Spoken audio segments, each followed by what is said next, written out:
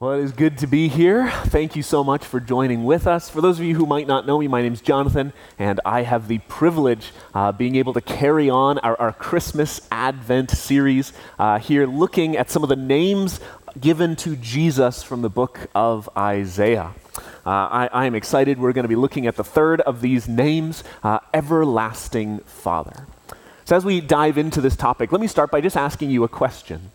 How would you describe your dad? Right? What's the first thing that comes to mind when you think about your dad? You know, maybe he was sort of the handyman type, right? No matter what went wrong, no matter what problem came up, he always seemed to have a solution. He had a tool that would fit that job, whatever it was. Maybe your dad was the kind that you could always go to and ask questions, right? It doesn't seem to matter what kind of situation you found yourself in. Your dad was someone you could talk to, and he'd have advice and good wisdom for you. Or maybe when you think of your dad, the first thing that just comes to mind is just some really, really painful jokes, right? And him laughing at his own jokes as he makes these terrible, terrible puns. Of course, maybe when you think about your dad, really nothing comes to mind. Right? I came across a statistic this week that said something like 25% of people actually grew up with no dad in their life. Maybe you don't have a lot that comes to mind, or maybe your dad was around, but when you think about him, it's not always a pretty picture. Actually, if you were to describe him, it would be a bit of a tough thing to work through. You know, it almost becomes one of these sort of therapist questions, tell me about your father, right? But the truth is, how we relate to our dads does shape, part of who we are.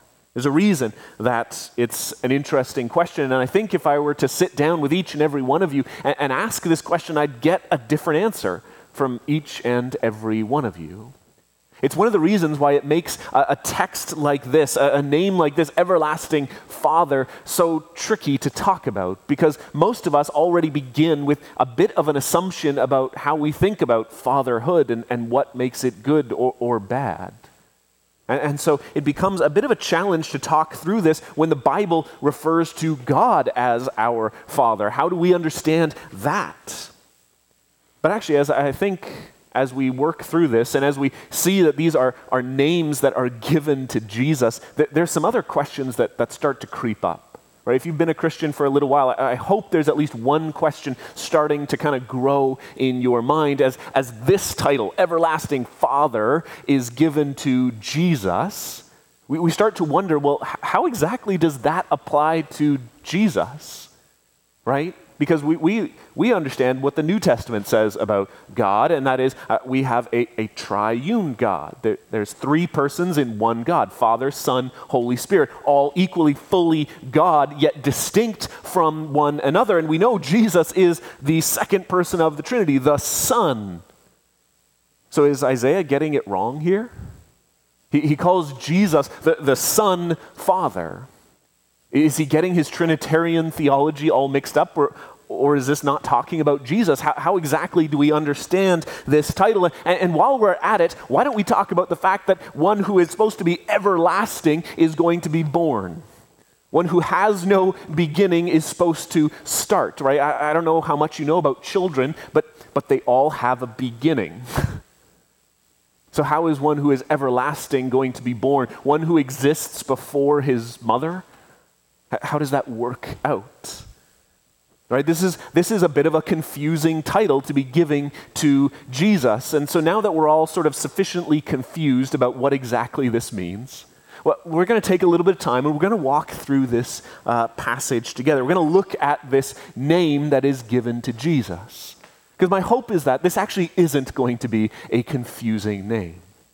My goal is not to have you confused by the end of this. Actually, my goal is to say we should actually love this name. This is a name that ought to give us hope and joy.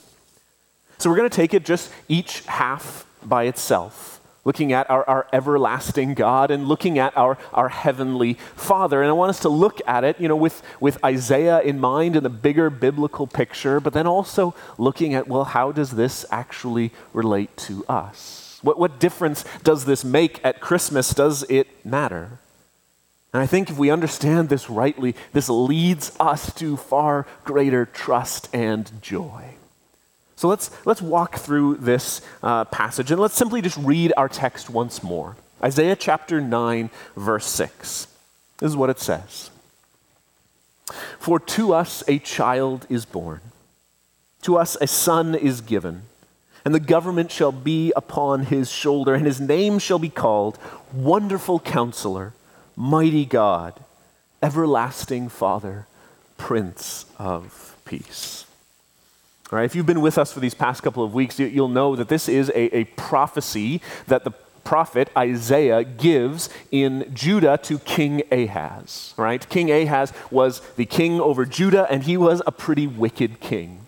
He wanted nothing to do with God, but at this particular moment, he was worried. See, he had some enemies, right? The northern kingdom of Israel and Syria, they had teamed up together, and they were coming down, and they were going to wipe them out. And so Isaiah walks into the throne room of Ahaz and says, well, I actually have good news for you. You're not going to be destroyed. No, instead, God himself, he will save you. Despite the fact that Ahaz was a wicked king, God was going to save his people. And Isaiah said, well, and there's going to be a sign that comes with this salvation. The sign is going to be that a child, a son, will be born. And we talked about a couple weeks ago how there was sort of an immediate fulfillment, but there is a greater one coming. Isaiah has a son, and God does stop Judah from being destroyed. But really, that was the miniature. Right? That was the small version of what God was going to do across the world. There was a greater son who was going to come and bring a greater salvation to wicked people all across the world. And see, we have the advantage of being able to stay on this side of Christmas. Right? We've seen what Jesus came to do. We've seen his life, his ministry, his death and resurrection. And so we know what the story says.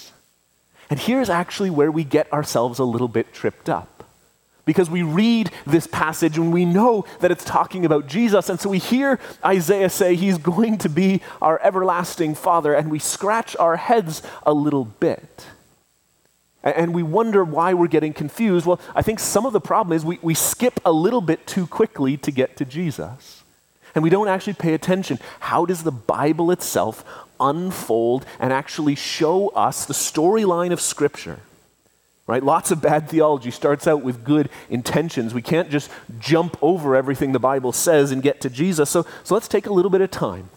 Let's actually understand, what is Isaiah saying here? What is he promising about this coming child? And how does that relate? So we looked at this last week. Isaiah is promising that this child is going to come, and this child is going to have a number of these names, these titles given to him. And last week we saw that the name was given Mighty God. Right? Isaiah makes it very clear, very explicit who this child is going to be. He is going to be God himself, not someone sort of like God, God. God himself will be born as a child. And almost to sort of underline his point, Isaiah doubles down on the divinity of this child. He says he will be Mighty God, Everlasting Father. Isaiah is pointing out that the child who is coming is in fact going to be God himself. Right? Father was another way often used all throughout the Bible to refer to God. Right? You can even think of Jesus teaching his disciples to pray. How did they start? Our Father. Right? Father was a way of referring to God. And so what we actually need to understand here is that Isaiah is not making a Trinitarian point. He's not saying that the one who is coming is going to be the Father, first person of the Trinity. He's saying the one who is coming is going to be God himself. He's doubling down on the divinity of the one who is coming. And here he's going to emphasize something for us. He's going to point us in the direction, the fact that he is in fact eternal. This is our everlasting Father, right? In the first title, he is Mighty God, sort of focusing more on his power, his authority, his omnipotence. Now he's going to focus on his eternality, right? Our everlasting God. And you might think to yourself, well, okay, but why does that matter? Why does it matter that God is eternal? He's been around for a long time. I mean, okay, does that make a difference to us? But actually already, we've kind of already made a mistake here, haven't we? It's not that God has been around for a long time. Actually, they're saying that God exists outside of time, that God himself created time itself. Right? We are people who are bound in time. We experience things one after another, right? We can't really see what's going to happen in the future, and we forget what's happened in the past pretty quickly. Yet that is not how the Bible talks about God.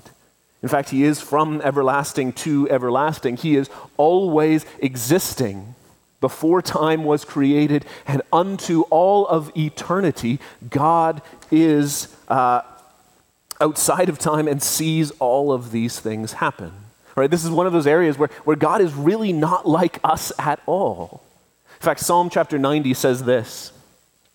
It says, "Before the mountains were brought forth, wherever you had formed the earth and the world, from everlasting to everlasting, you are God. For 1,000 years in your sight are but as yesterday when it is past, or as a watch in the night." See, God sees all time as one.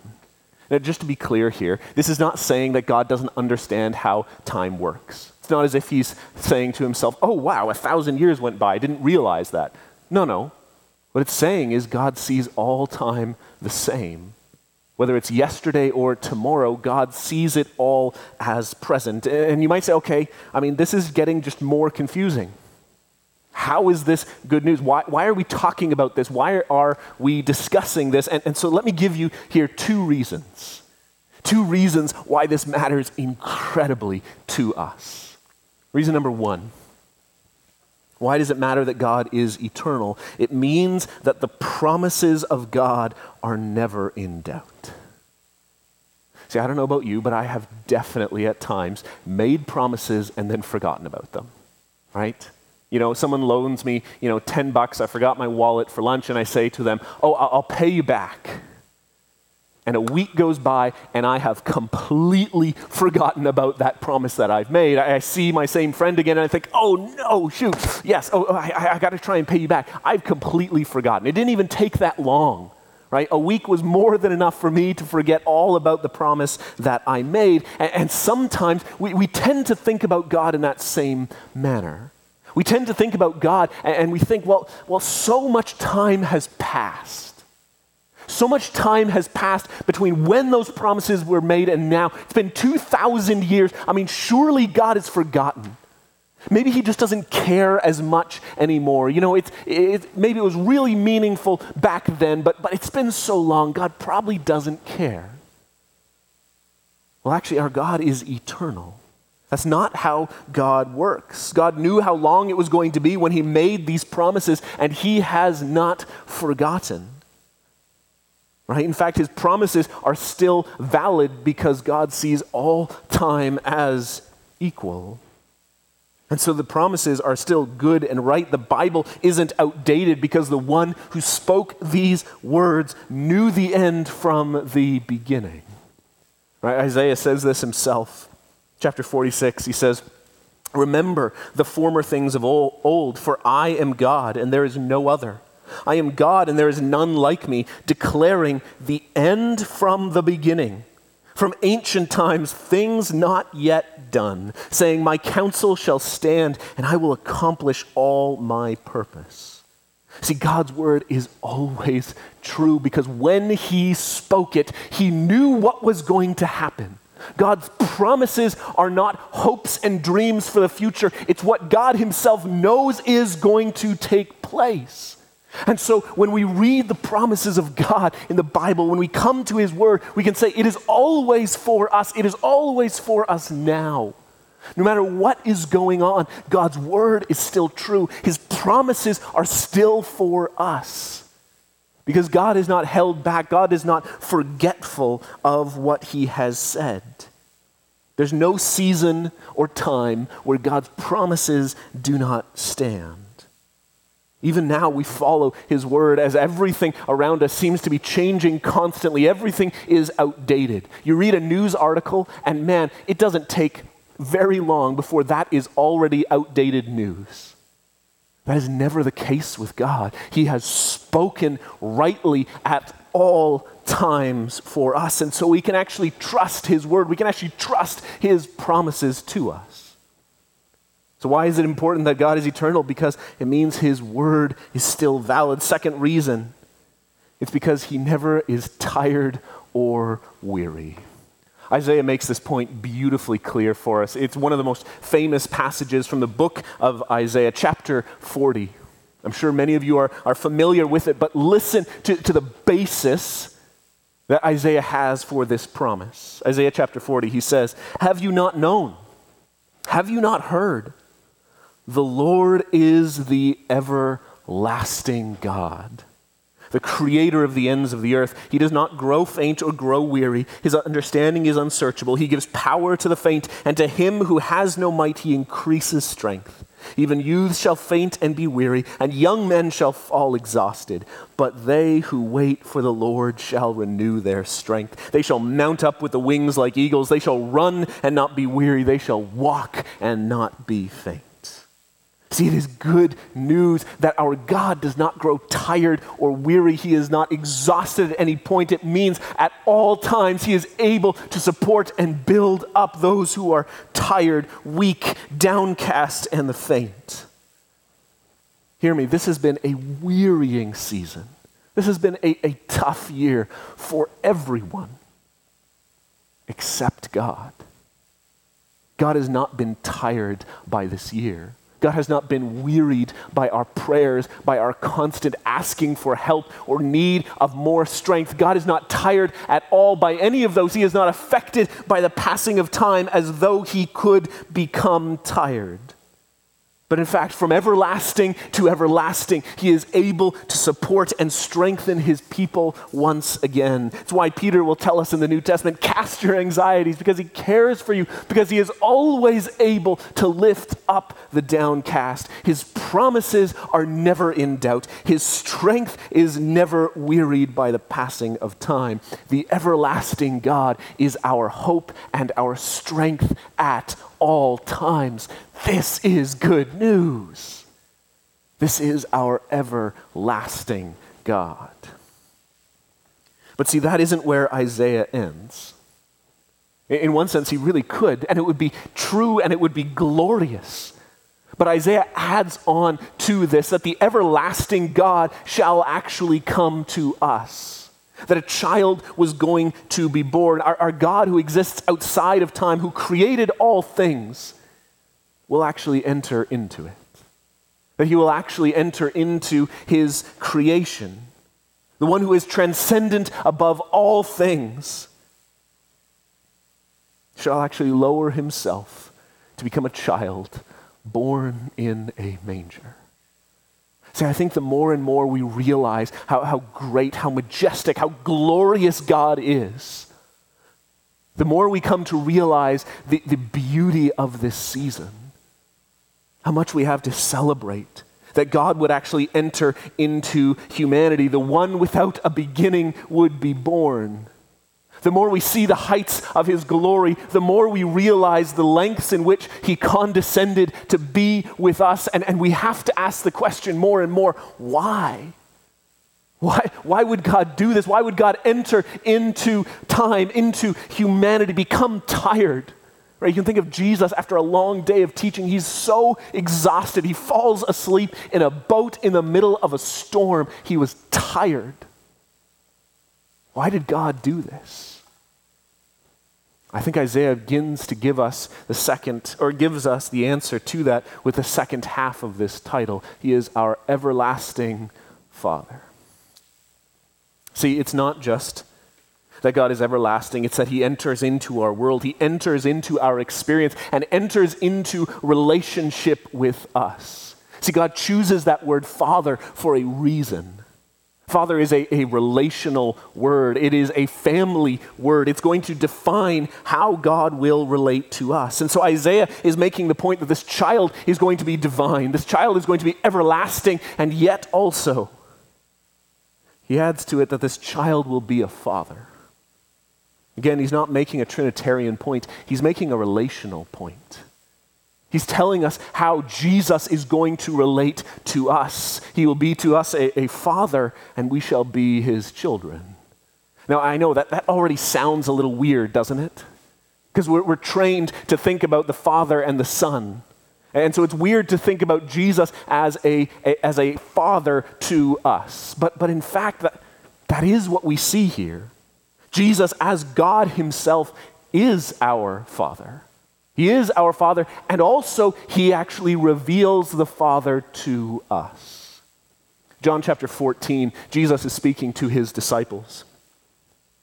It says, Philip said to him, "Lord, show us the Father, and it is enough for us." Jesus said to him, "Have I been with you so long, and you still don't know me, Philip?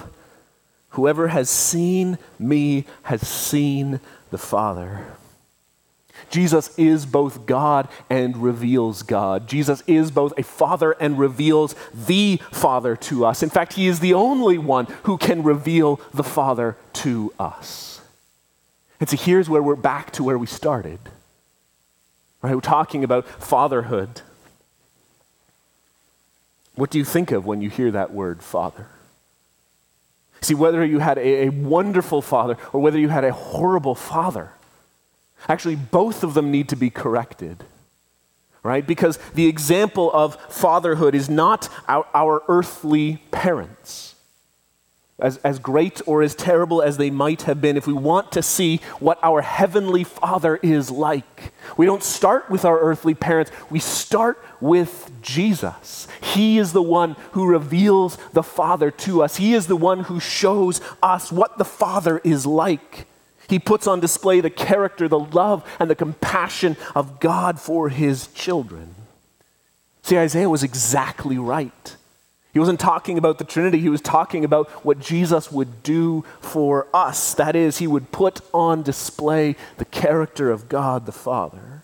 So much so that he can even say, John chapter 10, "I and the Father are one." In fact, we see Jesus taking on this fatherhood role with his disciples, don't we? As he calls them, he begins to teach them. He begins to train them, begins to show them and lovingly, patiently work with them to help them understand more and more. Gives them opportunities to actually use their gifts and to try things out.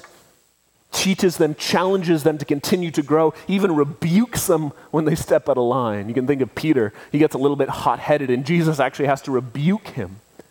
It's actually what a good father does, right? Hebrews will say that's what makes us true, genuine sons of God, because God disciplines those he loves. He doesn't want us to continue in our sin, but actually cause us to grow to be more like him.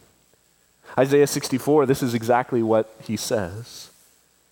It says, "But now, O Lord, you are our Father. We are the clay, and you are our potter. We are all the work of your hand." Jesus shapes and molds us so that we grow and glorify him more and more. We see Jesus doing this with his disciples. We see him provide and even protect them. Remember what happens. John chapter 18, the soldiers have come to arrest Jesus as he is about to go to the cross. Do you remember what Jesus says? He says, "Take me and let these disciples go." Right? Jesus sacrifices himself on behalf of his children. It's what a good father does. And ultimately at the cross, we see the greatest demonstration of what our heavenly Father is like. Jesus revealed the Father to us in his death on our behalf. Even though we were like disobedient children, we had run away, alienated from him, lost, ensnared, and trapped in sin. Though we wanted nothing to do with God and had the weight of wrath against us, Jesus took our place. He took the punishment for our sins, sacrificed himself for us so that all who would believe would have the punishment of their sins dealt with.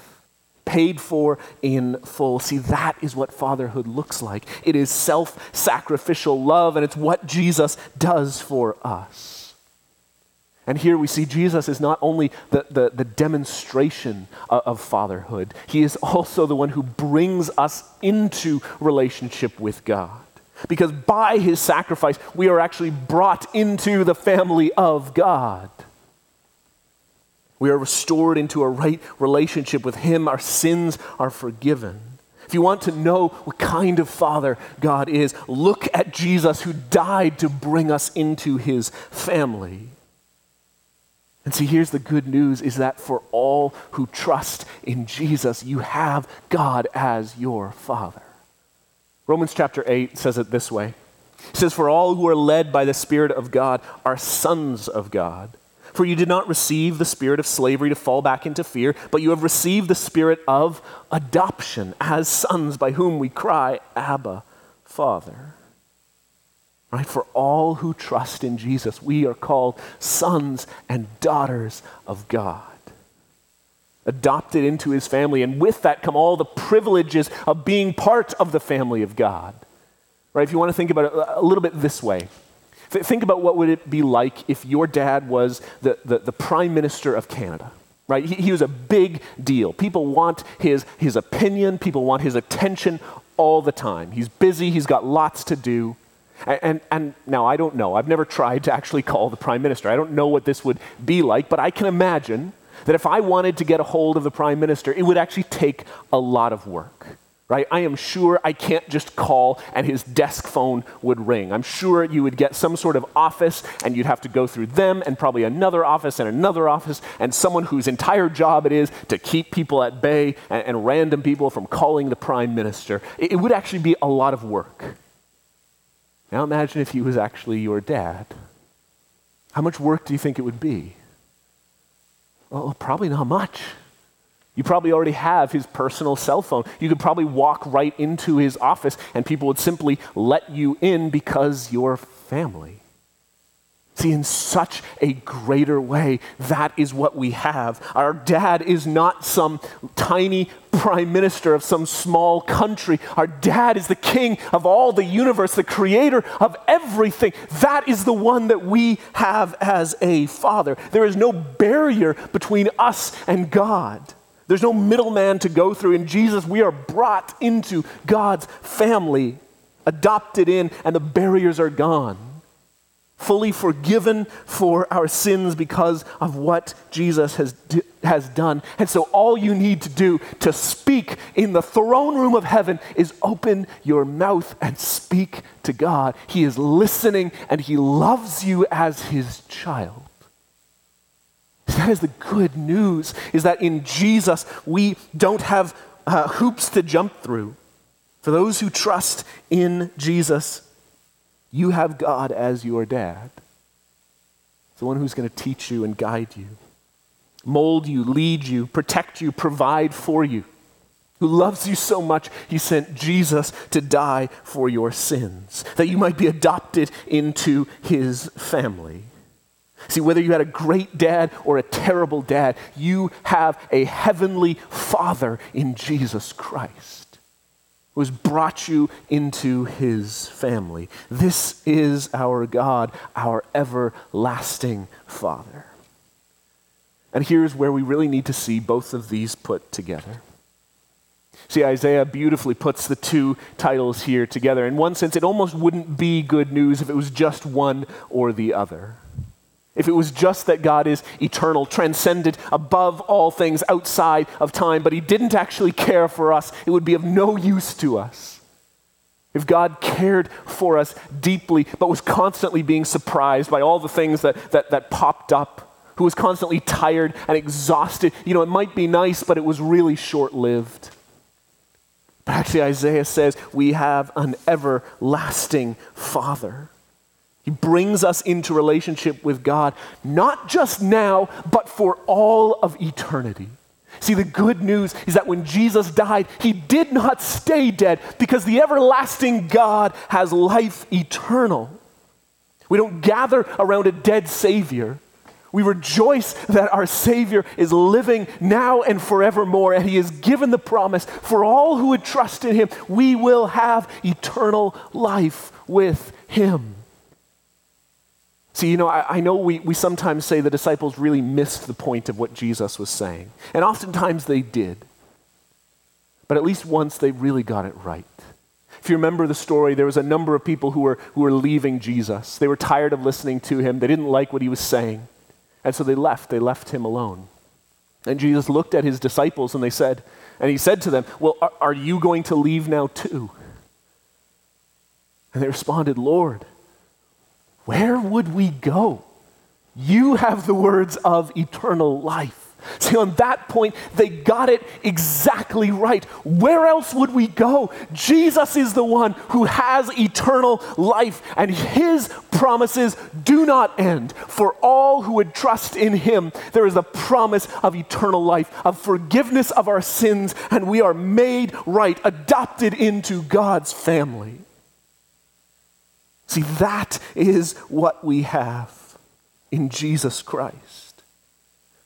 And so how do we respond to this everlasting Father? I mean, our first response has to be simply to trust him.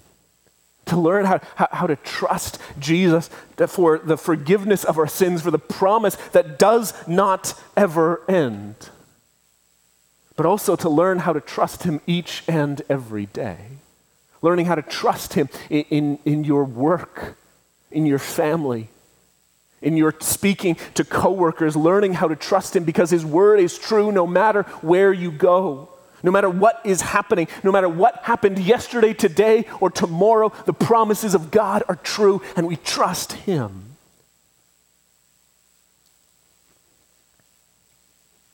And then I'm going to say, in that trust, would we learn how to rejoice? Would we learn how to rejoice in the one who has loved us, the one who has cared for us, sent Jesus to be with us? Would we learn how to rejoice in that, knowing that his promises do not end, do not stop, that his love is not ever ending by anything that we can do? Let me read from you from Psalm 103. As we close, this is a psalm of David. And I'm sure that David was reflecting on many of the same things that we have been. He reflects on the everlasting love of God and for those who trust in him. This is what he writes. For as high as the heavens are above the earth, so great is his steadfast love towards those who fear him, those who trust him. As far as the east is from the west, so far does he remove our transgressions from us. As a father shows compassion to his children, so the Lord shows compassion to those who fear him. For he knows our frame. He remembers we are dust. As for man, his days are like grass. He flourishes like a flower of the field. For the wind passes over it and it's gone. Its place knows it no more. But the steadfast love of the Lord is from everlasting to everlasting on those who fear him, and his righteousness to his children's children. See, God's love for his children finds no end. From eternity past to eternity future, the steadfast love of an everlasting Father is the promise for all who would trust in him. So let us rejoice in that. Let us celebrate. Let us take joy in the fact that nothing can take away what God has promised to us. In the midst of a dark Christmas, the love of our everlasting Father is never in doubt.